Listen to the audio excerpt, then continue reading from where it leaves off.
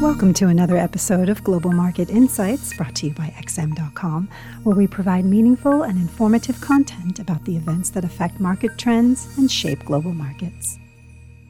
You're listening to the Daily Market Comment podcast for Thursday, January 20th by Mario Hadjikyriacos. I'm Christina Marujos, and thank you for joining us at XM.com.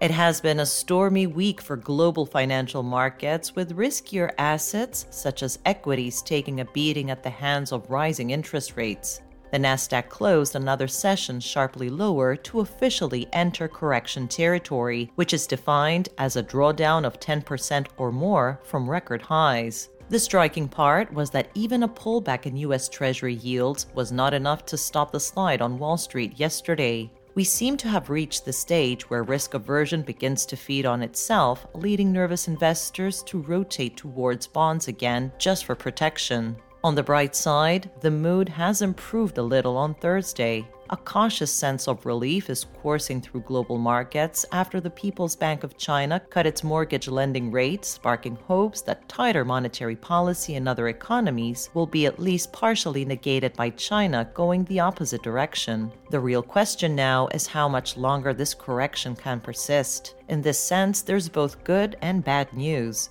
The good news is that there will come a point where the spike in rates will become self-correcting, and we may be nearing that point. Once U.S. yields reach a sufficiently high level such that foreign investors can hedge their FX exposure and earn returns much higher than local bonds, there will likely be enough demand to put a lid on Treasury yields and thereby calm the stock market. Similarly, Fed expectations have already come a long way, and betting on even faster shock and awe hikes seems unrealistic here. This suggests that we may be approaching peak fear in the near term, especially if the tech heavyweights report solid earnings next week.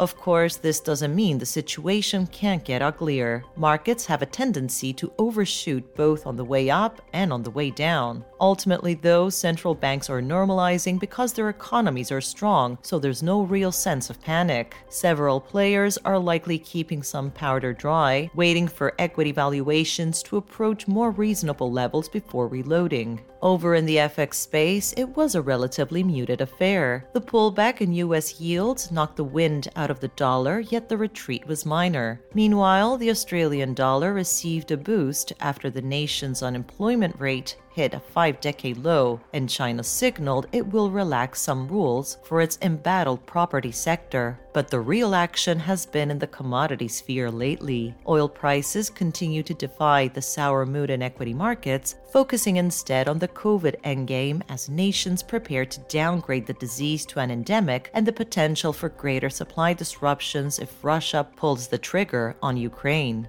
The price action in gold has been exceptionally bullish too. Bullion blasted above the $1,830 region yesterday to hit a 2-month high, capitalizing on the faintest of pullbacks in real yields and the dollar. This screams of a market that wants to go higher, as gold took almost no damage while yields soared this week, but traded like a rocket the moment they retreated. As for today, the spotlight will fall on the minutes of the latest European Central Bank meeting. This is usually not a market mover for the euro, but the discussion around the decision to slow asset purchases could be interesting, since money markets are pricing in a rate hike for this year. In earnings releases, all eyes will be on Netflix. Thank you for watching today's Daily Market Comment podcast here at XM.com.